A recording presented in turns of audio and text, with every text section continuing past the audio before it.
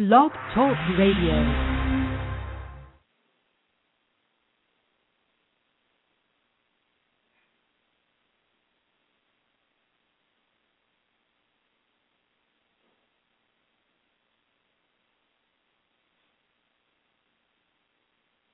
Blog Talk Radio. Welcome to the premiere of Inspiring Parents. I'm Marianne Russo, and I am so excited to bring you our newest show on the network. As I've been saying for years, for a special needs parent, there is no better resource than one who's been there. And on Inspiring Special Needs Parents, we will feature parents that are going to share their struggles, their triumphs, and their messages of hope. And, through these interviews, it's my goal to inform you, inspire you, educate, and support you. And, my first guest, I am just in awe of. Angela Eaton, I have admired for years. She is a brilliant photographer. She's an amazing mother. And she really just fits so well into the message that I'm trying to bring to parents, which is to really look behind the behaviors to find the reason. And when you listen to Angela now, you are going to hear an incredible story of the reasons that she found behind her daughter's behaviors and how her life and her daughter's life has now changed. So, Angela, welcome. Thank you for joining me. Thank you very much, Marianne. I appreciate you asking me to be on. You're my first guest. I'm so excited. Oh, that's wonderful. Well, first tell us, how old is your daughter? She is now 11. She's in the 6th grade. And, your daughter's problem started early on, or, you started noticing some issues with her. So why don't you tell us a little bit about what, first caused you to have some concern and, different journeys that you took trying to find answers for it. Sure. Looking back, she's my first child, so of course I didn't know any different, but I could see these signs from very, very early on. Since she was probably a baby, toddler, I could see these things. But in general, I would say that she was just a hard kid to handle. She was oppositional. She really had a difficult time following and listening to directions. She was always getting into things. She had difficulty sleeping. Then when she got a little bit older in elementary school, started seeing difficulty with spelling and handwriting and writing assignments. And, of course, the common thread through everything was anxiety, which I came to recognize. I didn't really understand it at first, but it became very clear in certain situations a little bit later on in elementary school. Well, anxiety often manifests itself or presents itself as anger or negative behaviors in children, and that's something that parents really have to be aware of. And, we've spoken about this before, that anxiety is really at the root of many of these children's disorders. It's true, or, and alternatively, you can look at it, and what I'll discuss is when you're dealing with a difficult issue and you're not being able to function well, that in itself causes a lot of anxiety. So it's hard to know which causes which, Right. And she was having struggles at home and at school. I mean, some children just have difficulties at home, and some children just have difficulties at school. So she was really struggling in all aspects of her life. And her behaviors were becoming so troublesome that she was actually misdiagnosed as bipolar or oppositional defiant disorder, right? Right. We never really received an official diagnosis, but those things got tossed around. And, of course, ADHD. We did the neuropsych testing. It came up with, maybe ADHD, anxiety, maybe. We started seeing a psychiatrist, and, we tried various drugs, different diagnoses, but nothing quite fit. Or worked, I would assume. It's the alphabet Correct. soup. Right. Exactly. Right. And, I really just want you to explain to parents how you unraveled it, because I've been in your shoes. And we're not saying that life is perfect now, but, huge gains have been made. So how did you start to unravel it? How did you find what you found, and then tell the parents what it was underlying all of these behaviors? Okay, sure. What happened was in elementary school, even though she had some behavioral problems and anxiety, she did perform fairly well. But it seemed to reach a point where her difficulties started kind of weighing heavier than her successes. So, in other words, I think that you could probably say she's twice exceptional, very bright, but she had these difficulties that were holding her back. But the brightness was able to carry her through. But when she got into fourth grade, that's when it really started hitting her academically and emotionally. So I got her a tutor for the academics, and I just asked the tutor a question on the side. I said, why do you think Meredith might be having so much trouble with spelling? And she asked me one question back that really opened the door to everything that I discovered. She said, well, is your daughter a visual learner? And I really didn't know. I never had, determined what type of learner she was. But I said most likely because she's very artistic, creative, always drawing, just that type of kid. So I went, back to the drawing board. Of course, I looked up information on visual learning, and I thought, this might help out a little bit. I thought, it might just help me to teach her better. I thought I would just maybe get a little bit of relief, but certainly had no expectations that I was going to open up this this whole box of information. It just turned my world upside down. So one day, my daughter came home from school, and I said, pictures really work for you, don't they? And she said, yeah. She said, do you want to see my picture for 9 plus 7? And I was taken aback. I said, what do you mean your picture for 9 plus 7? Wow. And she drew out for me 9 plus 7 equals 16, but 9 was a character, 7 was a character, like a person, and there was this storyline. And I was like, oh, my goodness. I said, do you have pictures for every number? And she said, well, of course, Mom. I said, this was new to me.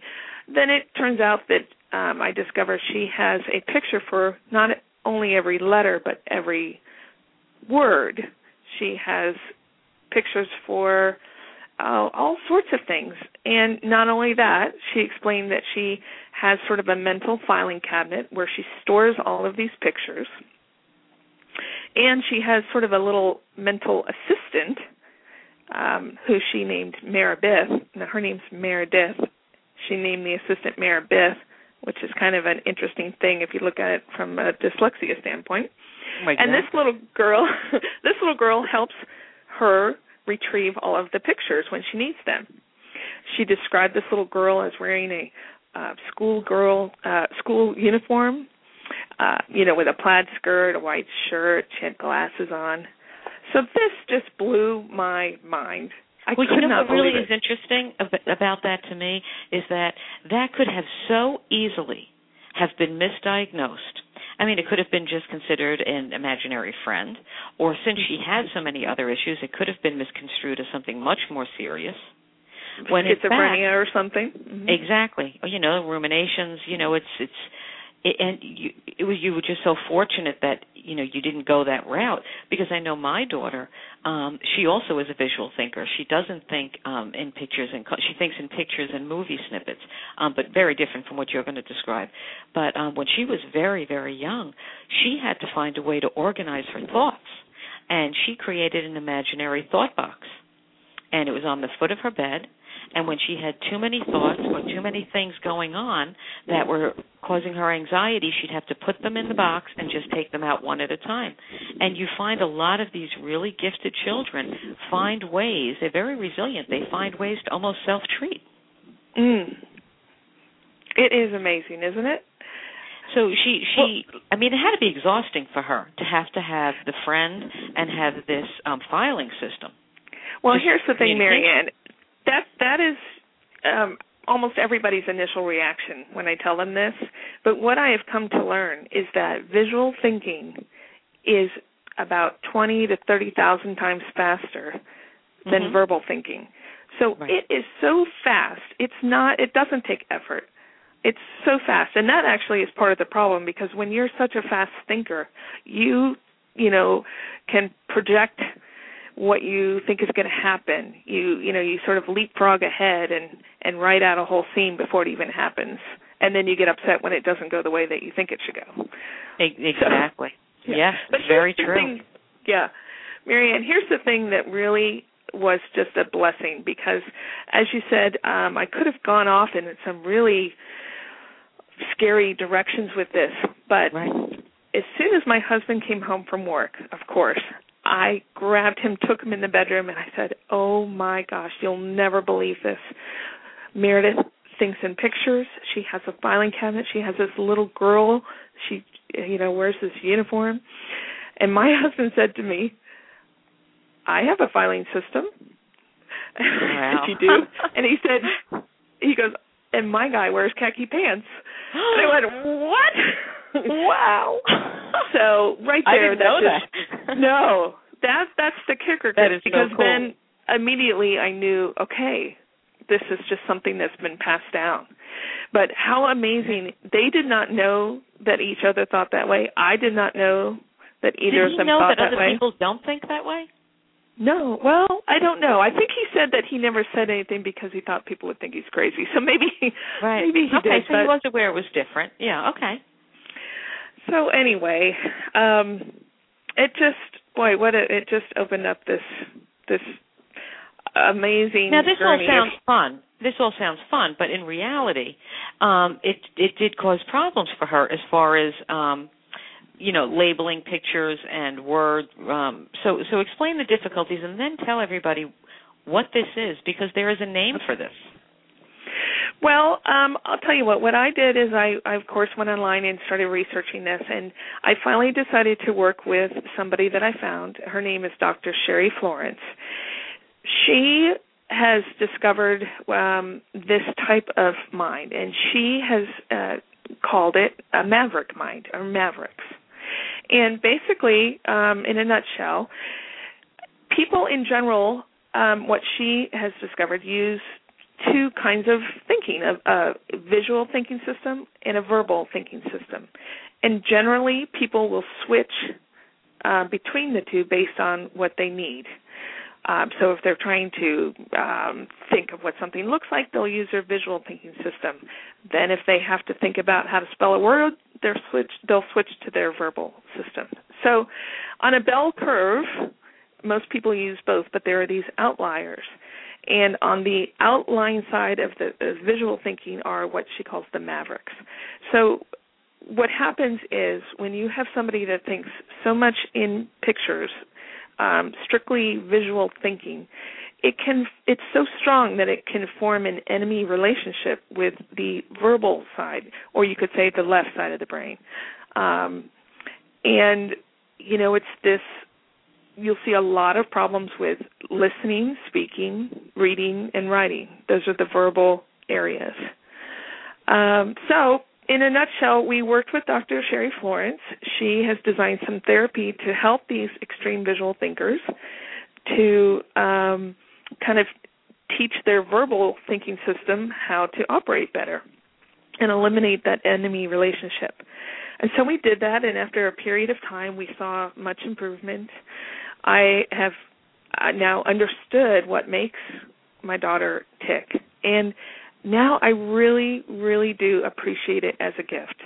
And that sounds so cliche, but no, it doesn't. Really, it really is such a wonderful thing. And I guess my message to parents is, well, first of all, you never know what you're going to find. I mean, look what I found. And we haven't even talked about the synesthesia. Well, that's what I was going to say. Synesthesia, it also, it adds to the coloring of words, and I'm sitting here and I'm thinking to myself, educating her, finding the right educational choice for her has to be so important, because from what you're telling me, and what I know from my daughter being such a strong visual thinker, that there's a lot of boredom for these kids. And they really need to be educated and stimulated in a different way. So how did this lead you to a path of education for her? Well, what Dr. Florence always says is that school basically is verbal land. School is about listening. School is about reading and writing. So for a visual thinker, school is a very difficult place. And I'm sure that you've heard of so many of the brilliant visual minds, the Einsteins, Da Vinci, they had trouble in school. School is a verbal place. So basically, we tried to make her time in public school work, but we really just found it to be so difficult that we did find an alternative school that teaches bright children who learn differently. So they really are attuned to the multiple intelligences, and I can just tell you that in that environment, she is thriving. It is night and day, and the anxiety levels have decreased significantly. That stress of school for this visual thinker is very, very difficult. So, I experienced that with my daughter when we found the right educational venue for her. The world just opened up for her. It's really, it's incredible. And, this is such an interesting topic, and Dr. Sherry Florence, Maverick Mind, and yourself are going to come back. We're going to do a full hour on this. I'm trying to find a time to give you an hour for this. So, any parent listening to this who thinks that, maybe their child may have something like this, we're going to do a full special on it, and we're going to talk about how parents can identify this in children. But you have a really great message for parents. About the parents that, see their children and they see the oppositional behaviors, the bad behaviors. They label them oppositional and lazy. And to them, what do you have to say? Well, I believe that children basically are good. Children want to please. Children want to succeed. When I hear parents say about their kids that they're lazy when they're having trouble in school, it just makes my skin crawl. Me too. It really, because, who wouldn't want to succeed, right? Like Dr. Ross Green says, if they could, they would. You have to give them the tools, And so as parents, we have to just keep looking, keep asking questions, and really try and find out and pull out what are the positive aspects of your child. Because life is so much richer and more rewarding when you can see the positive aspects of your child than constantly dealing with the problem behaviors. And I was that parent, and through the journey I've taken, I'm in such a better place, and I view her as having such a bright future. Of course, like you said, is every day perfect? No, it's not always perfect, but I really do have so much hope for the future. I thank you so much for joining me today. I am so thrilled that you were my first guest. Thank you. You are an inspiration, and really what you did is what every parent needs to do. Somewhere you're going to find something, and it just opens the door. So thank you, and as I said, we will be doing that special on this. Thank you very much for having me. You're welcome. Well, everyone, this is the first taste of Inspiring Parents. I hope you enjoyed it. If you would like to be a guest, please email me at marianne@thecoffeeclatch.com. Oh, Angela, before we go, you have an unbelievable blog. Give us your blog address. Okay. It is Meredith and Meredith. So it's Meredith, and then switch the D around for Meredith. Meredith and Meredith.blogspot.com. And basically I'm chronicling all the fascinating adventures that Meredith's little assistant and she have all the time. You have to you have to make this into a book. This we'll try someday. Is so good. No, I'm not kidding. It is so good. But really, check out the blog, and your website for your photography is just absolutely beautiful. Angela finds beauty in children. What a surprise. And her photography of children is just amazing. So, again, thank you for joining me, Angela. Thank you, everyone, for listening. And never give up hope. There are answers out there. Thank you for joining us.